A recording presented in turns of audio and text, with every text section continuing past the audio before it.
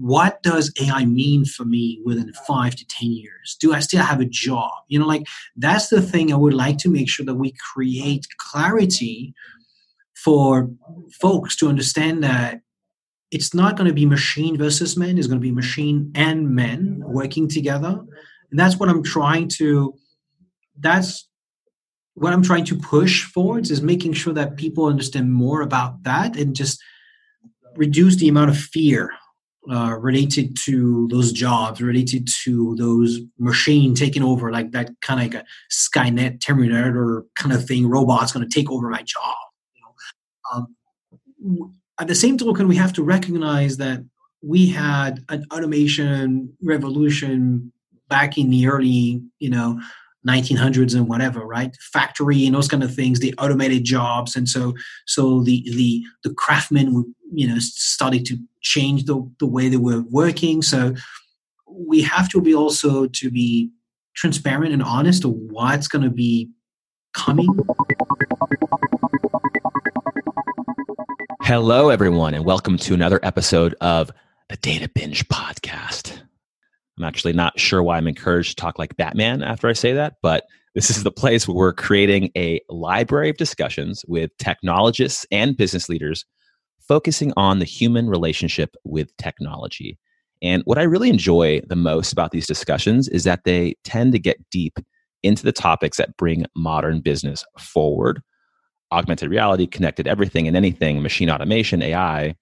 But most importantly, we talk a lot about what we as humans struggle with, from finances to emotional balance, because the human element in this world of technology is the richest component in any past, present, or future technology. Today's episode features Philippe Brissaud, a principal program lead for the Power Virtual Agents platform at Microsoft. If you aren't familiar, Power Virtual Agents is a low-code, no-code, AI-driven customer engagement platform under Microsoft's business applications product pillar. On the platform, you can build and author topics, deploy bots and agents for things like automation, and monitor performance of these agents to enhance and enrich future customer engagements. It's absolutely amazing how commercial these AI technologies have become today. And we'll talk about the implications of AI democratization and the sensitivity to bias and other topics around these concepts that I know folks really care about. Philippe joined Microsoft in France in 2006 and has more than 15 years of experience in the customer relationship management niche, although this is not going to be a conversation about CRM. He spent a good amount of time in the project landscape, from technical scoping to enhancing project agility, and today spends the majority of his time today on customizing the virtual agent platform for the financial industry, namely large banking institutions. Beyond Philippe's technical resume, what he brings to the table is a very unique story on what makes him such a great product person, from his personal experiences raising multiracial children to his cross-cultural professional journey. And we talk a lot about that. Philippe is also a diversity and inclusion champion and has a lot to say around how being uncomfortable is the best way to grow. Some key themes in the discussion include building inclusive products and why it requires inclusivity-based habits, how to build better habits to better understand your end user. We talk about creating product for all, which is essentially what we're doing here at Microsoft. Challenges with American professional culture, overcoming differences, and learning when and how to shut up. Microsoft strategies in AI.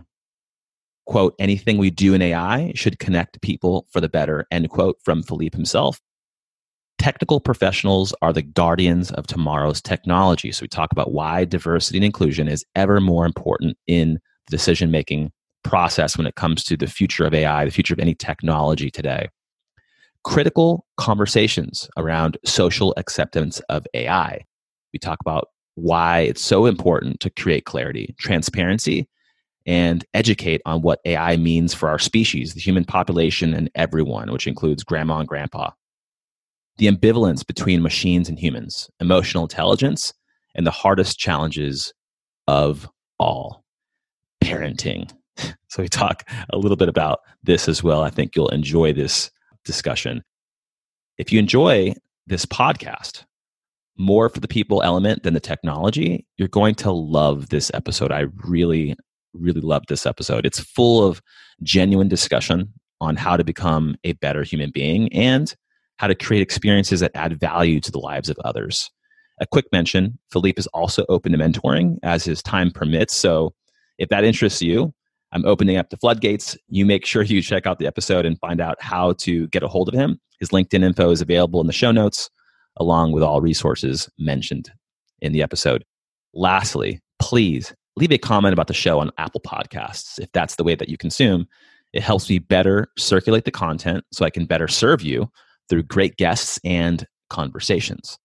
The episode is also available on Spotify and any of your favorite places to stream podcasts.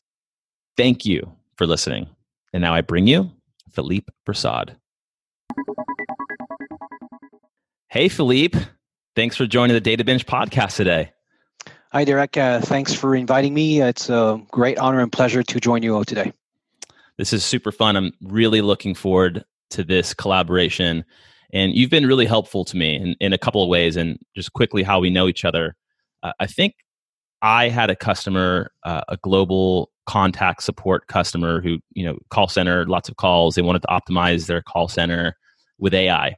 And we had a couple different strategies moving forward. And we didn't know which one to position in front of them that would be best for them. We reached out to you and you really coached us through as part of a leader in the product team for AI, and I'll let you get into that, but you really had a lot of empathy for our problem. You really adapted to kind of our needs in the field, which is just a rare skill. We got along really well. We enjoyed working with you and the team. We flew up to Redmond, Seattle. We had some conversations there. It went swimmingly. The customer was very pleased.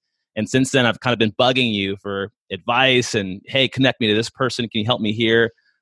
Folks located at Microsoft headquarters, and you're just a really wonderful guy, and I'm just really excited to get you on. Thank you.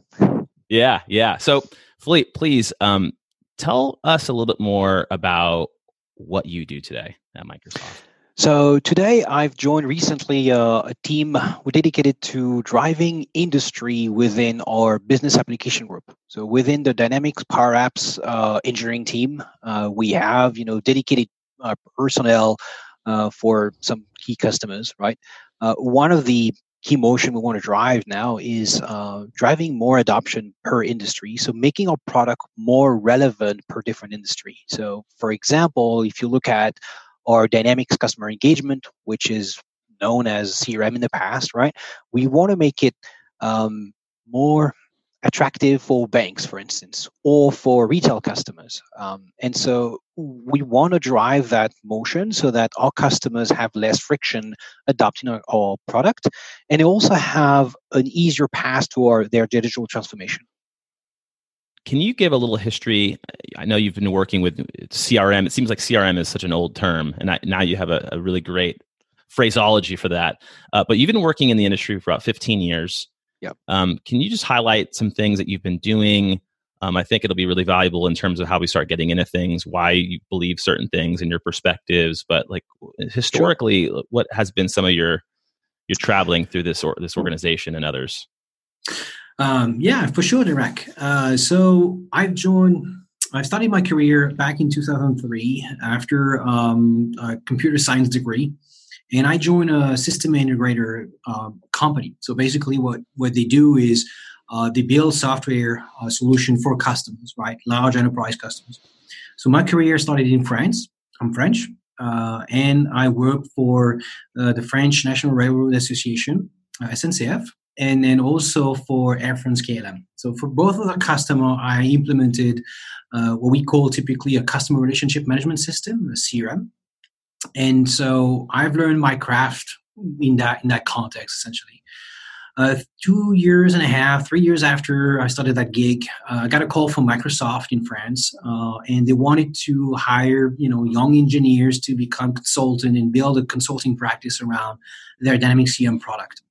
So I joined Microsoft back in 2006, and I spent 4 years in France becoming an expert on the product, training folks around the world, and then creating a sense of community, networking with different experts around the world.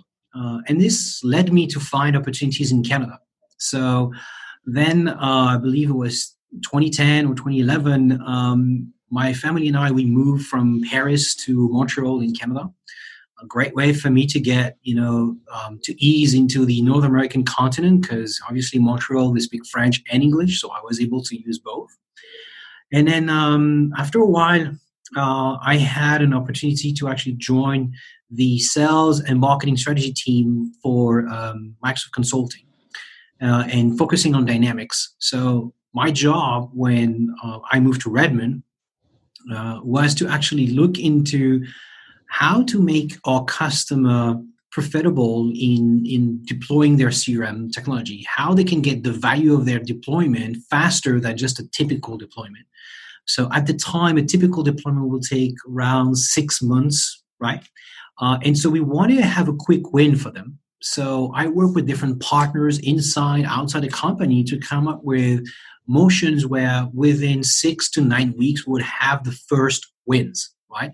So it's important for our business stakeholders in the customer environment to get those wins quickly so they can reassure their overall leadership team that yes, Microsoft was the great bet. It was a great technology to bet on, if you will. And so that was a way to create that trust and starting that digital transformation motion, essentially. And so after 5 years in that team, I decided to take a different step. And it was probably 2 years ago. And it was time for me to let go of the CRM, shed my CRM skin, and get into the AI world. And so 2 years ago, I joined a fantastic team that was doing incubation work around customer service and AI for customer service.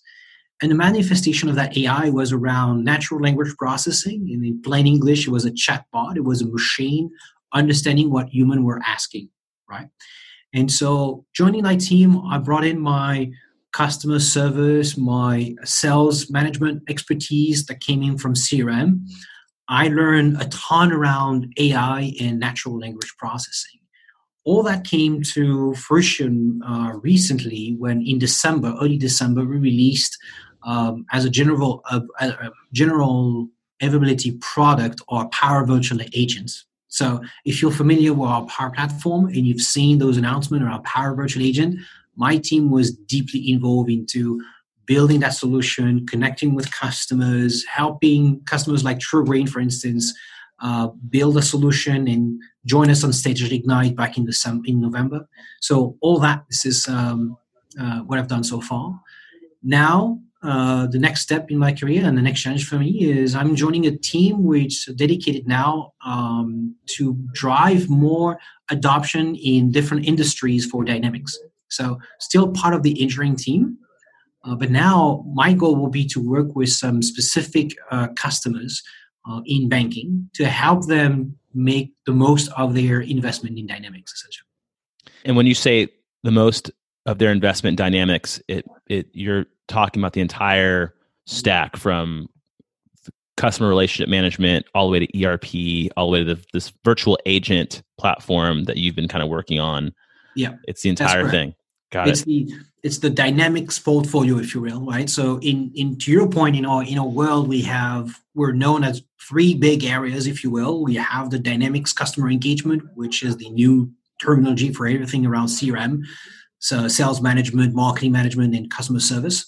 And then you have everything around financial and operation, which is the ERP world, right? Supply chain management, retail, finance and operation. And then you have the Power Platform stack, which has Power Apps, Power BI, the new Power Automate, which was Flow in the past, and now our Power Virtual Agent pillar, right? So all that stack, all that, I get to play with different Legos, if you will, right? Mm-hmm. Like before I was like focused on Power Virtual Agent, one Lego set. Now I have the whole Lego sets and I can play with it and have fun. So doing a lot of really cool stuff. And so having that, you mentioned working in France for several years with Microsoft, then going to Quebec, then coming over to the mothership. I've never traveled abroad for work. What is that like where you're in a place, you're away from headquarters? How sticky is the culture? Like what perspective could you bring in terms of what that looks like, the shift between all those different countries and moving around? So obviously our local leaders, they drive the culture of the company hard, right? Like it's something they do very well. We also have on a regular basis, typically when I was in France, we would have what we call a company meeting once a year. And it would be actually lined up when Steve Ballmer, CEO at the time, or Bill Gates would come to France for different meeting with customers and partners and a government official. So it was a way for us to get that still that we're part of Microsoft. Another part of driving the culture forward when you actually work in a subsidiary of Microsoft is that we have events that are bringing our sellers and technical specialists together in one location. At the time, it was every 6 months or so, right? And they would go into a place in like a city in the US, and then in winter it will be Seattle, right? Now it's called Ready. It's a technical event. So if you were a consultant like I was or a technical seller, you would go every year at the time. Now I think it's 18 months. It depends on allocation, but you would go there and you would get all the latest and greatest product. So that's permeate and get a sense of the culture of the company as well, right? I think the biggest shock for me was from a cultural standpoint when I moved to US was how different is the mindset of the French with Americans. What I mean by that is the French, the culture of French, the French culture is all about debating, right? If you look at Descartes and Discours de la méthode and those kind of things, we're very strong debating folks. And so if you see some movies, if you see French talking to each other in French, and sometimes they yell at each other and you go like very passionate, but then they like hug or go grab a beer or, let's be clear, wine. So this is the way we interact. Like one of the things we typically do where in France, we'll say, oh, this idea is stupid. If I say this in France, it's a way to start the conversation and to get the disagreement or the debate on the table. And we know it's not a judgment on the person, it's just the idea we're talking about. When I've done that a few times initially in US, I actually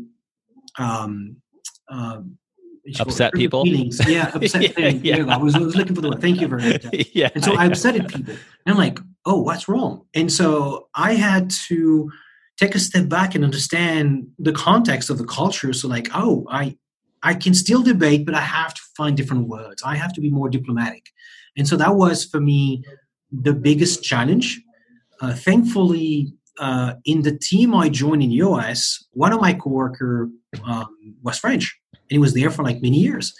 And for 6 months, he told me, Phil, shut up. I said, Bob, no, shut up. Listen. And then it took me 6 months of his passion, mentoring, and coaching to actually shut the French up, right? And then being able to have conversations that are respectful and people wouldn't feel upset by what I was saying, right? Where the intention was still very good, but the way I was expressing it for them was upsetting. So. That's incredibly interesting. And you've met my colleague, Alex De La Rue, and he's been on past podcast episodes. I don't want to give too much away, but he's really good. And one of the reasons he's really good is because he says what is on his mind. So in some situations when we really want the truth, literally, we have, not that it's a nickname, but we're like, you know what? Someone needs to pull the Frenchman in on the call. Because, where's the Frenchman? I need the Frenchman because he tells the freaking truth. You know, he's going to come in, no emotion, and be like, that idea is stupid. Why would you do that? And sometimes I want that. Like, I need that, you know? So it's funny that it could be a disadvantage as well if that's the only lens that you have. That's incredible. So what are you most excited with about the work that you guys are doing?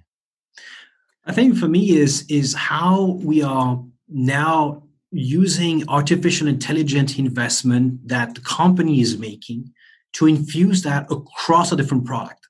So I give you an example for the typical consumer. Now we have some great features in PowerPoint that gives you an ability to do design very quickly. It's all based on different AI technology that we have, where you just open up PowerPoint today, had a couple of pictures and stuff, and on the right hand side, you have tons of different design that you can choose from. And so you don't need to be a designer to create great PowerPoint. Another thing that which is fantastic is we're bringing our work around translation inside PowerPoint.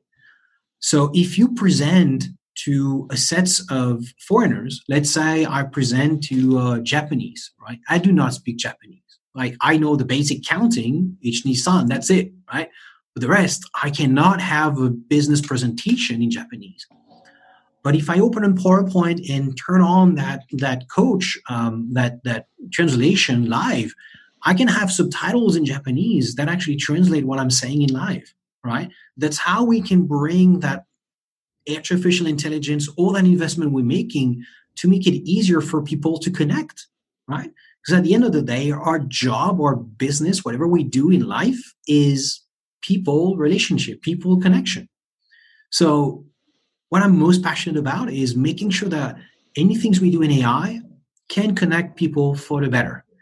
And making sure also as technical experts, as technical professionals, we're part of the tech industry, right? We're technical professionals. We want to make sure that we are the guardians of what the technology will be in a few years. So can we make sure that we prevent our technology and the market technology to have biases, right? So you're probably familiar with the fact that a couple of years ago, we've seen some facial recognition system that were only working with white skin individual because we didn't train the model with different skin tone. It's weird because the word is not only white, right? The word is just a mosaic of people. Same thing, we look at, I remember reading a document around the fact that a prominent company was using AI to recruit folks, right? And they were trying to find the best candidate. Turns out their AI algorithm was built with data set that was overly biased towards men. So the great female candidate didn't have a chance because we trained the model wrong. So all that is something I really care about because I'm a strong diversity and inclusion champion. And I think we have a unique position in the tech world to enable basically the next generation and all the underserved minority to get to a better position, if you will, in the society. And thank you for that, Philippe. And there's so much to unpack there when you're talking about that, because it's hard to remember that you are evangelizing this technology and you guys are developing this stuff. I mean, this is technology that we're all using, not just the Microsoft, the 100,000 employees here, but everyone who's consuming it, essentially every single desktop on every single office in the world. Yep. And notebooks and now all these different devices. So there's some responsibility behind that. In preparation for this podcast, I was looking through some things that Microsoft Research posted on YouTube, and there's this woman, her name is Tess Posner, and she's the CEO of this company called AI for All. And she, in collaboration with Microsoft, she talked about what the problem is, and you just nailed it. She talked about big risks to responsible AI development and deployment, and it was bias in algorithms and machine learning systems. It was diversity and talent crisis in the AI field. There's lack of access and knowledge about AI. But in that first component, it's like, what kind of data are you feeding these models? Because maybe you're not biased, or you're doing the very, very best that you and your team can do to not be biased. And the AI itself is not biased. It's what data are you feeding through there? So there's all these opportunities for the entire system to be corrupted. Yeah. And you're just like at the forefront of this thing. I guess what meaningful things, like you're in the product group, a lot of folks would love to I don't even know what an average day looks like for you. I would love to know what that looks like. Maybe it'll take a beer or a glass of wine to get that out of you. But how are you guys working on those kind of problems? Like it's got to be personal. It's got to be like within yourself when you wake up in the morning, and like, do you feel that pressure on yourself and within the organization? I do. I do in the sense that obviously we get caught up in the rhythm every day, and you make decision as a team to deploy such features or go for this or that. But then you have to take a step back and remind yourself, when you make that decision, do you have a fair representation of diverse group, right? Obviously, in a tech industry, male representation is predominant, right? Mm-hmm. So we often get caught in the situation where you have around the table mostly male, right? Now, may diverse background, may different ethnicity. That great, fantastic, great diversity representation. But if we don't have that female representation at the table, guess what? 50% of the population is out. And so that's the thing that we need to be cautious about. We need to think about, like, for some of those key decisions, we have to make sure that we have the proper representation.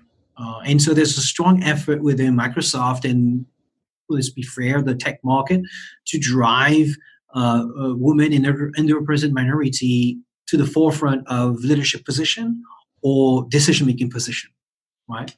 From my personal experience, I've been in different organizations where it was initially led by men. So if you look at the full spectrum organogram, org chart, if you will, it was men. And I had other organization where it was female, and other where it was like a mix. I thrive into the organization where we have a mix. And also when the senior leaders are female, you also have different vibes. My experience has been that empathy was a bit more prominent in those organizations, right? Now, the drive to result was the same. Let's be clear, like, driven result people as those leadership level, they have the same competitiveness or eager to get things done. But from an empathy perspective, I think female leaders brought more better quality to their directs, if you will. So I always found out working in those organizations has a different vibe to it, if you will, from a day-to-day operation. I think I have similar experience where I can definitely see the difference and I haven't had too many female bosses. The first female bosses I've had actually have been here at Microsoft, and I've had, I believe, one direct and several skip managers and boss, essentially. And I can completely tell the difference between engaging. It seems like there's a lot of genuine, how are you? How are you doing? How are you feeling about this particular thing? It just seems like at the time I'm like, this is strange that I'm even being, like what, like you want to know about my kids? And like, here, okay. But it allows you to be more comfortable. And if you're more comfortable, you're less tense, and you can just really perform at full scale at whatever your task is. And I just absolutely love that. And I like also comparing the different things and not slamming either one or putting one on the pedestal, but just comparing and contrasting and thinking through like why those are good or bad or whatever for me. Yeah. So coming to this technology you're working on, and I'm thinking about this, virtual agents, and I checked this thing out. It's like a SaaS application or SaaS offering, and you sign in, and you could create these bots, and it's just pretty awesome. So you can create these bots, and it's like a beautiful drag and drop designer type GUI, and I'm like interacting with this interface. Yeah. And I'm thinking to myself, what went into building this? And I'm thinking about inclusivity and diversity and all these biases. And I'm like, when you look at that, like, what are you thinking? Are you like, oh, the boxes are this big, they're located over here? Yeah. So part of that is this design effort, right? Mm-hmm. And so before the UI itself, it has the concept around it, right? And that product was actually built by building custom solution for customers. So we work with HP, we work with Macy's, we work with our own Microsoft support organization to build the V0, V1 of what Power Virtual Agent is today, right? And so we had that concept of having a way for business people to create virtual agent or chatbot very easily. Then when we switched to make it a full product, and just like the Power Virtual Agent that then we went through that full design effort. So design efforts resides around, you have user research, or designer, which actually, kudos to the design team. It's a very strong mixed bag of a diverse group, right? It's a diverse group from a gender perspective, from a background perspective, from an ethnicity perspective. So when you design something, you already have a sense of it's cater for all, right? And then obviously, our designers have a very great way to extract information from people, but also very open to feedback. So you will present something, they will present something to you and say, hey, this is the design, this is the concept. And you're looking at it, you're taking a step back, putting yourself in the shoes of the user is like, if I'm a user, what are the things that I need to be more efficient, more effective at my work? So things like, can we make sure that we have, like the menu here, the saving buttons always, at the same place, so we can have consistency across different product. And then the next thing that we're actually pushing hard, which is part of Microsoft product overall, it's basically part of our DNA. We cannot go GA, we cannot go public without this, is accessibility.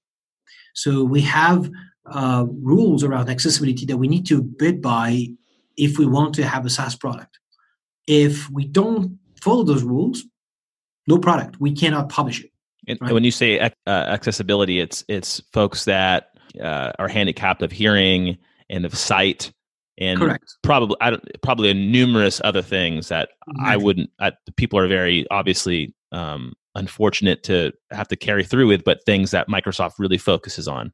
Exactly. Yeah. So those categories where you would have a browser reader for you if you have visual deficiencies or and those kind of things, but making sure that we are providing product for all. And one of the things, for instance, I try to force myself to do on a regular basis is when I do charts for my leadership, I try to change the colors into symbols.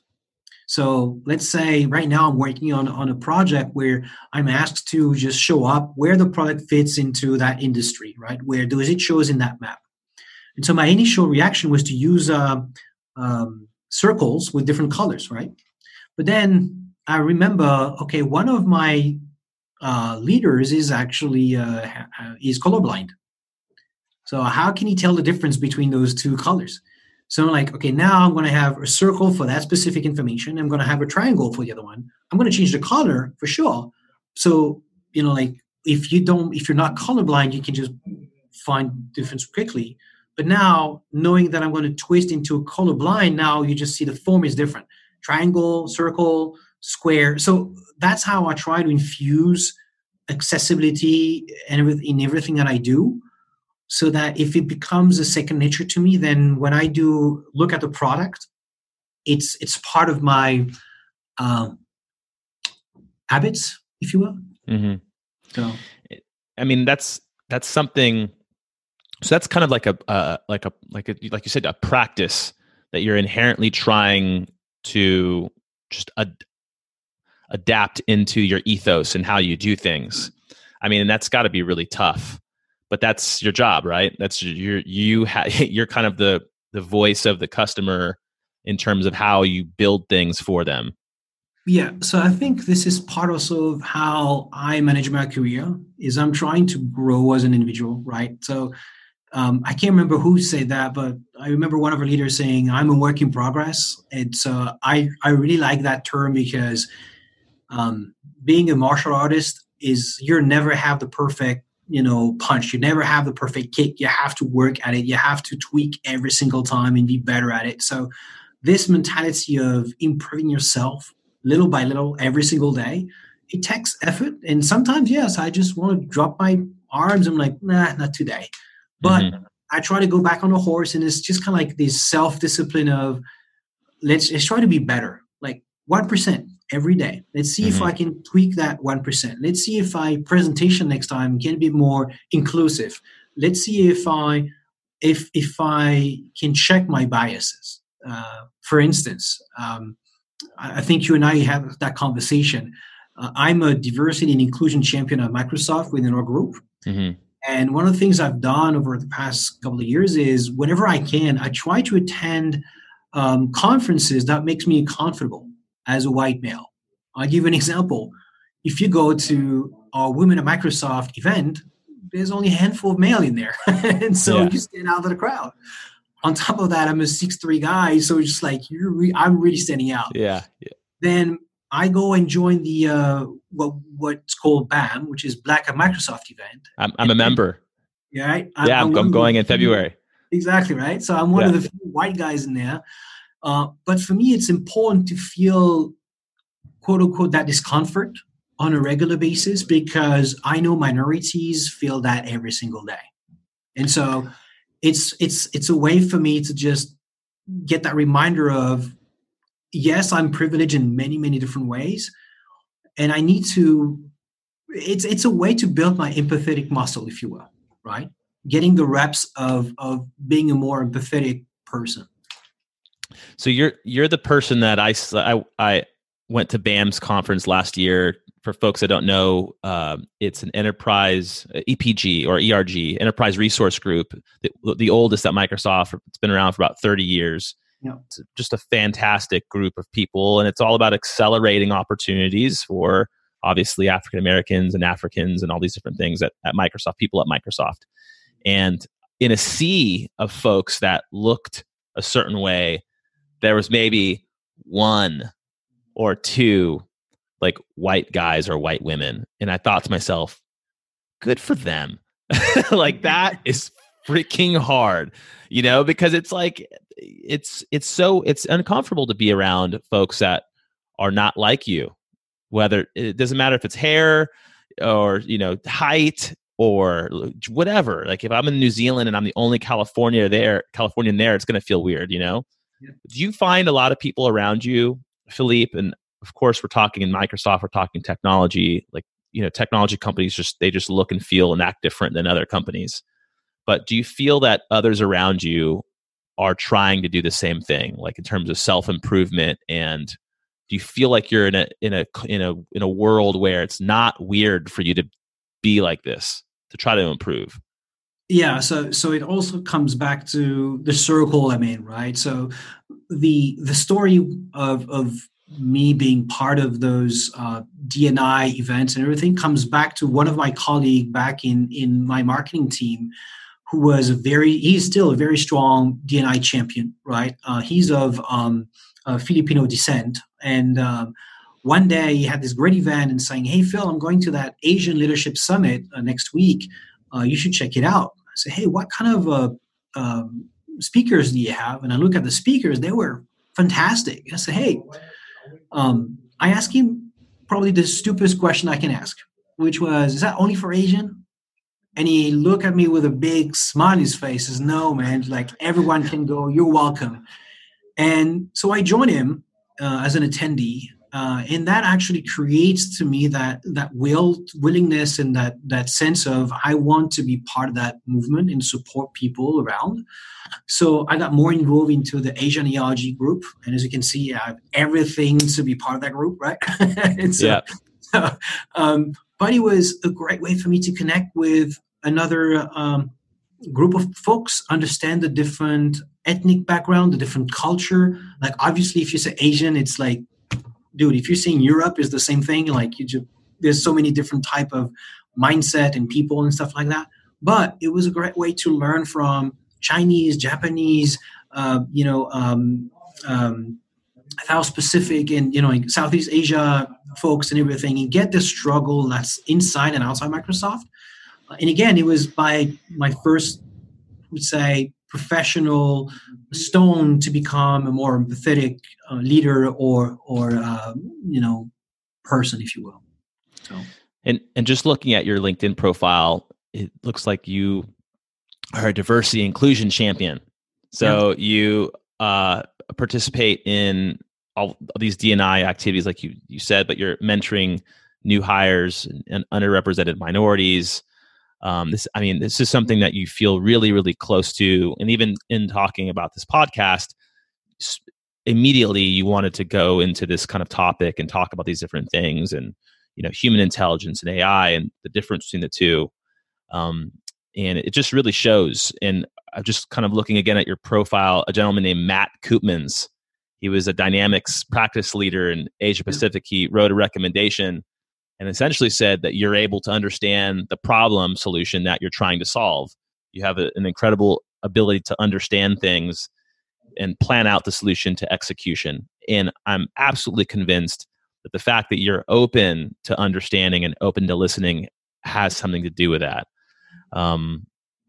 So what are some things you think, on the product team, you're surrounded by these different folks, you're taking concepts, you're bringing in designers, you're really putting a lot of effort into understanding what the end user is going to think about this product, and then you're releasing the product. You have tremendous pressure coming down because you got to release the thing. yeah, While you're trying to be inclusive and all these different wonderful, beautiful feelings, it's like you got to make money. Like you got to ship stuff, right? So what are some things that worry you, specifically where you're at in the organization you're at today? But as you're understanding your responsibility as a product person and you're developing this stuff for the world, are there things that are inherently or are scary to you or that worry you? I think it comes down to education. Is how can we educate the market and in the broader folks? Because we are in that tech world, we are in that tech organization. We have a front row seat into what AI is about, right? You and I and the Microsoft ecosystem, all those tech people can educate themselves in AI, and we understand what it can do today and cannot do, right? We don't have that fear. I mean, most of us don't have that fear implanted in ourselves. Mm-hmm. But imagine if you are, I don't know, a truck driver, or if you've not like a highly educated job, but you still have a business. What does AI mean for me within 5 to 10 years? Do I still have a job? That's the thing I would like to make sure that we create clarity for folks to understand that it's not going to be machine versus men. It's going to be machine and men working together. And that's what I'm trying to push forwards, is making sure that people understand more about that and just reduce the amount of fear related to those jobs, related to those machine taking over, like that kind of like a Skynet Terminator kind of thing. Robots going to take over my job. Mm-hmm. At the same token, we have to recognize that we had an automation revolution back in the early, 1900s and whatever, right? Factory and those kind of things, the automated jobs, and so the craftsmen, started to change the way they were working. So we have to be transparent and honest of what's going to be coming, right? So it's a tough position to be in. So I think for me, education is key. That's the thing where we need to find a way as a society and as a group of experts to help educate people around the future. Mm-hmm. That is so hard to do too. And Yes. and just coming in on the data and AI team, preliminary discussions, 2.5, almost 3 years ago, that was a real thing. Like it was a real thing for folks at the C-level, CXO, folks that managed people, that had people's lives in their minds, where I don't want to fire people. But at the same time, they have this pressure to optimize and, revenue increase, profit increase. And I was really scared about how do I deliver that message. But just like you said, I'm around this stuff so often, and finally got to the point where I know what this stuff can do. Yep. And once you know what it can do, it's like watching a really amazing athlete. and you see them in action, you see how fast they can run, how high they can jump, you can kind of imagine what they're capable of in a game versus not knowing what that person can play like, never seeing like a game of cricket or soccer. You just don't have any context for it. And now when I have those discussions and people are bothered, which it's not as often, the conversation immediately goes into, yeah, you're not going to need as many people hours on this particular topic, but that the people hours that aren't being spent there can now be spent in a more valuable place. And now these people can really be happy with the work that they're doing while they're creating more value for you. And it's such a different spin on this legacy thinking of, oh, we're going to have to fire people. It's like, no, let's think more about the change management, and let's figure out where the displacement will go and what you can do with those additional earnings or winnings or whatever you want to call that optimization. I totally agree with you on this one. It's quite interesting for me because this is where you can help, quote unquote, automate more of the tedious work, and people can spend more time being human, like being more empathetic, right? So if let's say you have a fantastic CRM system that does pretty much everything for you, you can actually concentrate on having that conversation with your customer, right? Like you're not going to tick a box in your system to do X, Y, and Z, but if your system just can remind you before the meeting, hey, you had those information, here's the things I suggest you can do. All right, let me think about it as a human and just position this with my context and really think about the conversation, right, with my customer, and then come back and then fill that form or go into make it my day more productive. Productivity is all about saving time, right? But also, to your point, if you can focus on something more valuable, the more value comes from relationship, from being human, being empathetic. So that's where I like that ambivalence between that machine and that empathy, because right now, machine won't be able to be empathetic, right? It's only a human quality at the moment. So it's everything, and it's not just like laborers. It's like you have these attorneys that are looking at thousands of documents and legal clauses and having to surf through these massive documents for a specific clause. Well, all you need is text recognition and advanced OCR to look through all that stuff, locate the specific clause that you're looking for, do some custom search to pair them together, recognize patterns.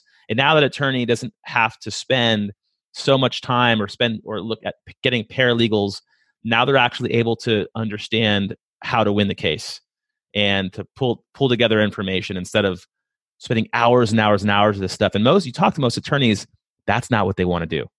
They hate looking through clauses and looking for information. That's not what they want to do. They want to actually use what they went to school and got into debt to do on a day-to-day basis. We did the same thing with a pet company where they would be doctors, veterinarians would be looking at pets, and they were notating all their ideas on pamphlets and papers while they're looking at dogs and all this crazy stuff. And we helped them build a system that they would just speak. Their ERP system would capture what was being said. The technician would come in after everything would be captured. Pattern recognition, all these different things would come into play. 6 or 7 AI services. And now you're giving better care to the animal. And now the vets aren't having to work overtime, which they weren't even getting paid for in the first place. Yeah. So there's all these crazy optimizations that people aren't thinking about. And, I just saw a fact, 85% of people in the US are using AI today. So whether or not you're using it for security for your iPhone or your focus tag in your email and your Outlook or your Gmail, it's all AI. If you're using your phone to take pictures and there's a recognition of the face recognition, right? Like, boom, you're using AI here, right? Like it's everywhere. We don't even think about it, but it's pretty much everywhere.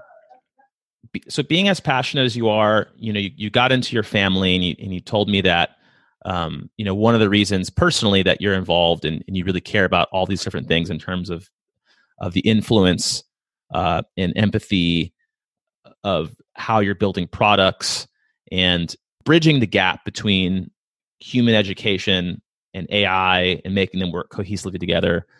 Can you talk about personally, like what has gotten you to this point?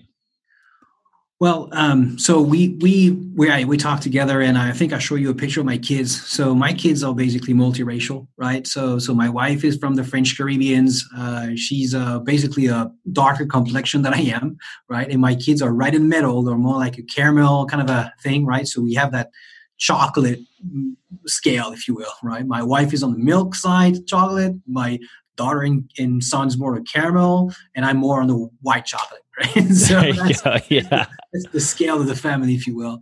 But for me, when I was dating my wife early on, like I saw the look from the white folks. I saw the look from the black community in France, and that makes me uncomfortable many times. And so, raising kids in US where the black experience is very different from the one you have in Europe, right?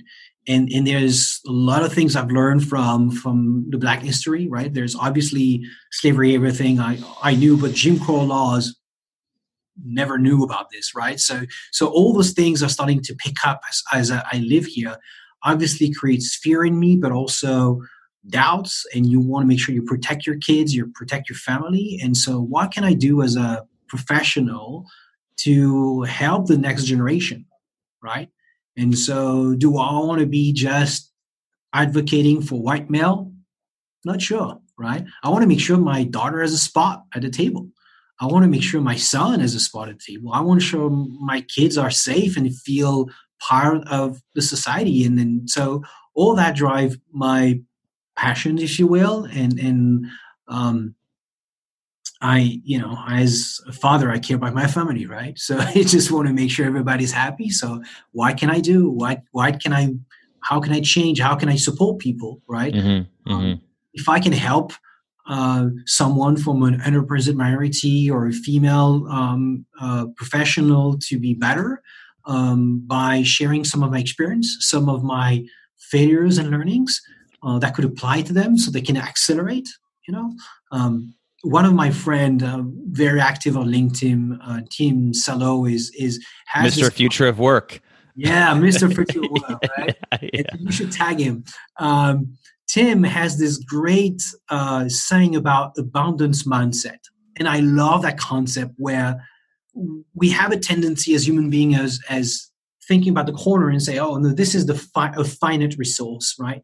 But what he's advocating is about abundance, right? And the fact that the universe has its own abundance, and we just need to think about giving more than taking. And I like that concept a lot because I'm typically quite generous with my time as much as possible, right? And I try to help folks to just drive to the next level.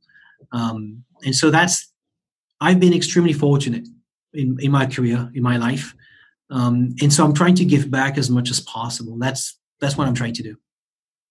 I have kids as well, and my wife is, she's Caucasian, white, whatever the right way is to say it, right? White chocolate. Yeah. There you go, white chocolate. And she's blonde. My dad is African American, but there's some French Caribbean background there too. So he's kind of got like white features, but he's dark. And my mom is from Brazil. I don't think look like I'm black, but I don't even know how to. I'm going to be 37 soon. I don't even know how to categorize myself. Because it's like, what is it black? Is it Brazilian? Is it American? It's just weird, right? For me. And it's not weird for my father. It's not weird for my mom. And in talking to some of my father's brothers, and they're very dark, and they kind of told me early on, like, you're not going to have as much trouble as we did because you aren't going to be judged as quickly as we are. And I had some trouble in school. There's a lot of white supremacy at that high school. I had a lot of issues, even though my complexion is very light and I don't look like I'm African American. There, I was super dark. So it was weird for someone to be telling me you're not going to have any issues because you're not dark, you're not our color. And that was kind of weird. But now that I'm older, I look at my kids, and my daughter, if you saw her, man, you couldn't be any more blonde. It's absolutely insane. And, my son, it's like he same complexion, black, but I'm looking at them and I'm like, you're never going to have any of the issues I ever had. And then you're coming from a place where it's like, I need to have more empathy because my kids look different than I do. And there are people on the planet that may have an issue with that. Yeah. And for me, I'm like, how do I teach these children that they need to be kind to everyone, regardless of whatever dominant features they may have in their neighborhood or whatever? And I just think parenting is such a good thing to talk about and such a good perspective to add to each other's lives, even on this podcast or personally, because it's helping us grow, right? Yeah, it's probably the hardest job that I have. It's just like I'm every day I feel I'm failing about it. It's just it helps me grow as a human being. Let's be clear. Like, we had our daughter 13 years ago, and so priorities shift in the sense that before her, I could spend hours at the office, right? Yeah. And go back home at like 10 p.m., whatever, like workaholic, like you name it, right? But then the moment we had her, I had to go back and pick her up, right? So I had to be very diligent with my customers saying, hey, you know what? 5 p.m., I'm done. And so you want me to grab a sandwich and just, work like a work lunch and everything? Let's be clear, in France, typically we spend an hour outside just, in cafe and whatnot. That's a typical thing, right? Or at least we have that nice 45 minutes of break. And so I would go to my customer and says, okay, this is 9 a.m. I'm out at 5 p.m. There's no discussion about it. If you want me to skip lunch, I can do that. And I'm going to go back to working for you at maybe 10 p.m. from home, and you have the report on time, but we can't discuss about the 5 p.m. stuff, right? Yeah. Because I have to pick up my daughter. And so, parenting is it's create another challenge in your work life, if you will. It's extremely rewarding, but it feels like you're failing every single day. I mean, that's how I feel. Is like, oh my God, just like now I hit a plateau and I'm like, yeah, great, my daughter is okay. And now there's another growth, another sets of challenges coming with age. And you're like, are you kidding me? Yeah. Are there specific items that you feel like you need to translate into your kids? Are there specific, you need to make sure they have these tools or weapons or whatever they are to them at whatever time? Two things I would like to teach my kids about. Number one is obviously empathy, right? Like understanding how to deal with your emotions. So emotional agility, emotion management, empathy, all those kind of emotional intelligence, if you will. Like, how can I express my sentiment in a way that, I can stand on 2 feet and be proud as a human being, right? It took me a lot of time. I'm still work in progress, right? So I'm still, I have challenge personally on my personal life, with my wife. It's a process, right? Mm-hmm. But I think if I had the opportunity as a kid to had better models in that world, my life would have been different, right? And I can see that from different leaders and people I talk to. I can understand how their parent educate them and give them those tools. And like the sooner you get the tools to manage your emotion, I think the better you would be, whatever aspects in your life, like personal and professional. And I think the second one, but it's probably more me, it's financial education, understanding what finance should look like from your household perspective, how you should think about making money, and just don't run after money, but making sure that you have a decent savings, and how you need to think about it, because money won't make you happy. Mm-hmm. Now, it's easy to say because I'm part of the tech world and we're making 6 figures kind of thing, right? But now, like 10%, increase, yeah, fantastic, but it's not going to bring me joy, right? Obviously, there's a minimum. Like I believe some study says $75,000 in US is the minimum to get like decent things. Mm-hmm. You want to be in a situation where you're not fighting paycheck to paycheck, right? Like mm-hmm. That's why I have to be very careful when I say money don't make you happy, right? Where you sit on that scale. Well, let's be empathetic and understand the situation of people, but at a certain level, you should not, run after money because it won't make you more happy than not, right? If tomorrow another company gives me twice my salary, and the environment is toxic, and I know for 2 years I have to just grind and everything, probably no. Won't probably do that. Same. I don't. I've thought about that a lot, and I've thought about competitors, and very deeply. in the big things show up in front of you, and you have to consider them. And I think it's hard to even have that mindset in the first place about money, because there's people around, and I'm in a sales organization, so there's a lot of folks that they're very coin operated. That's why they're good at what they do, because they have certain objectives, and they pursue those objectives, and they beat those objectives because the objective is to make more money. Yep. But it's just very, very hard to be a master of your money and to use it as a tool. I didn't have financial training growing up. That's the number one thing I believe in today. Yeah. Schools need to have financial training. They need to have it every single year, starting at kindergarten. Piggy banks, credit cards, because their parents probably don't have good financial habits. Yeah. And I have friends that are just, it's so sad, that have doctorates and are just very high performance individuals. And they are so unhappy because they're in debt. And because they're in debt, they spend emotionally, and their health is in arrears. And it's really sad, because it all started from what's inside. What's one thing that you struggle with? Besides parenting? Yep.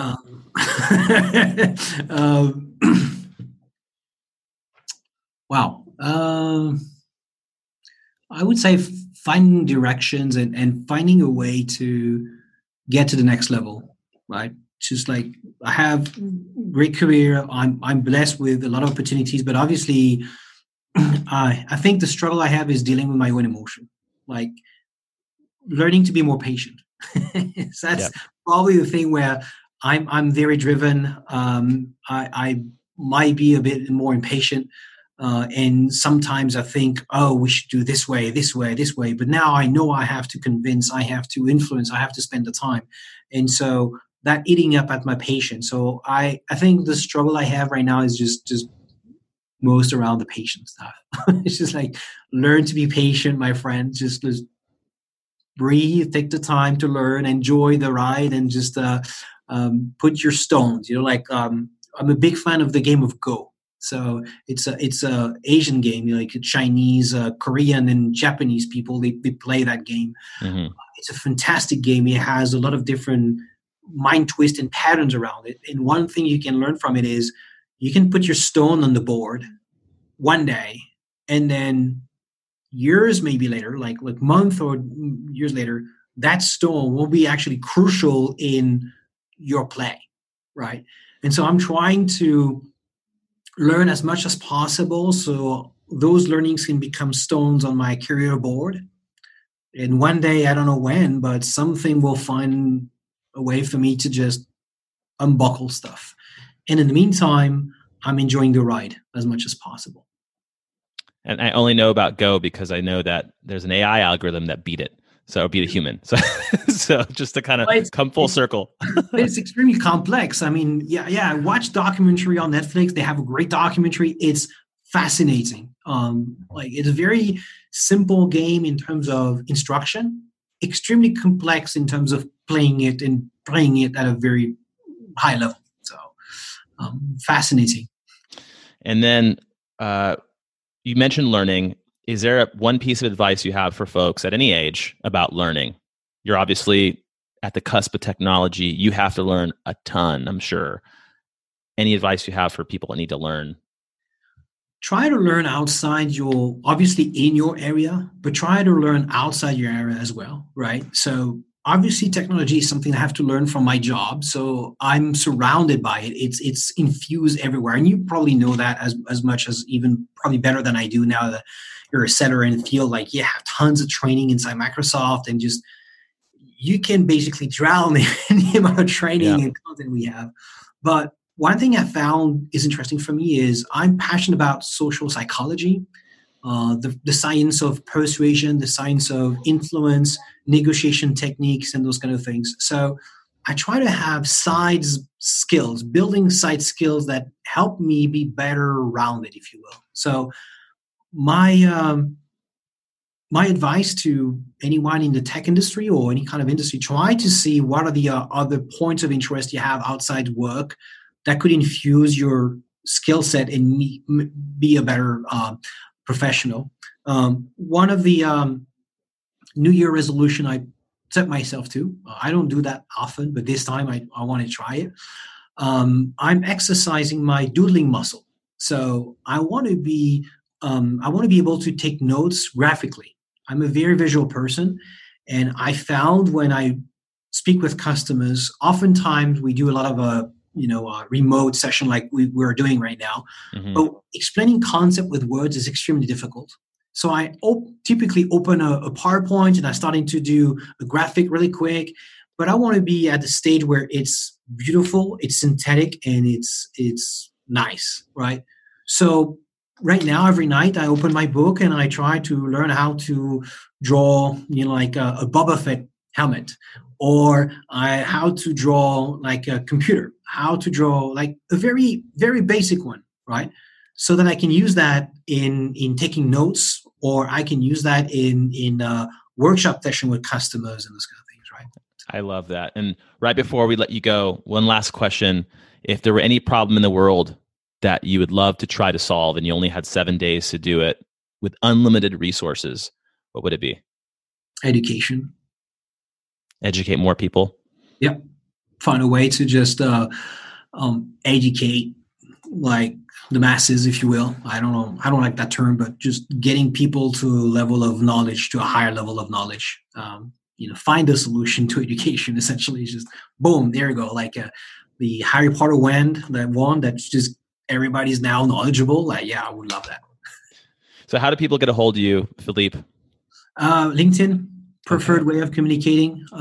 So you probably are going to have a link on that. So I will. Message, direct message. I'm game to that. And then if you want to have some conversation with me, coffee, if you're in the Seattle area, or we can have remote session. I offer mentoring as well with my limited time. But yeah, so that's the preferred mode of connection. Thank you, Philippe. You are a great person. Really glad we were able to connect, and thank you for all your work that you're doing for us. Thank you very much, Derek.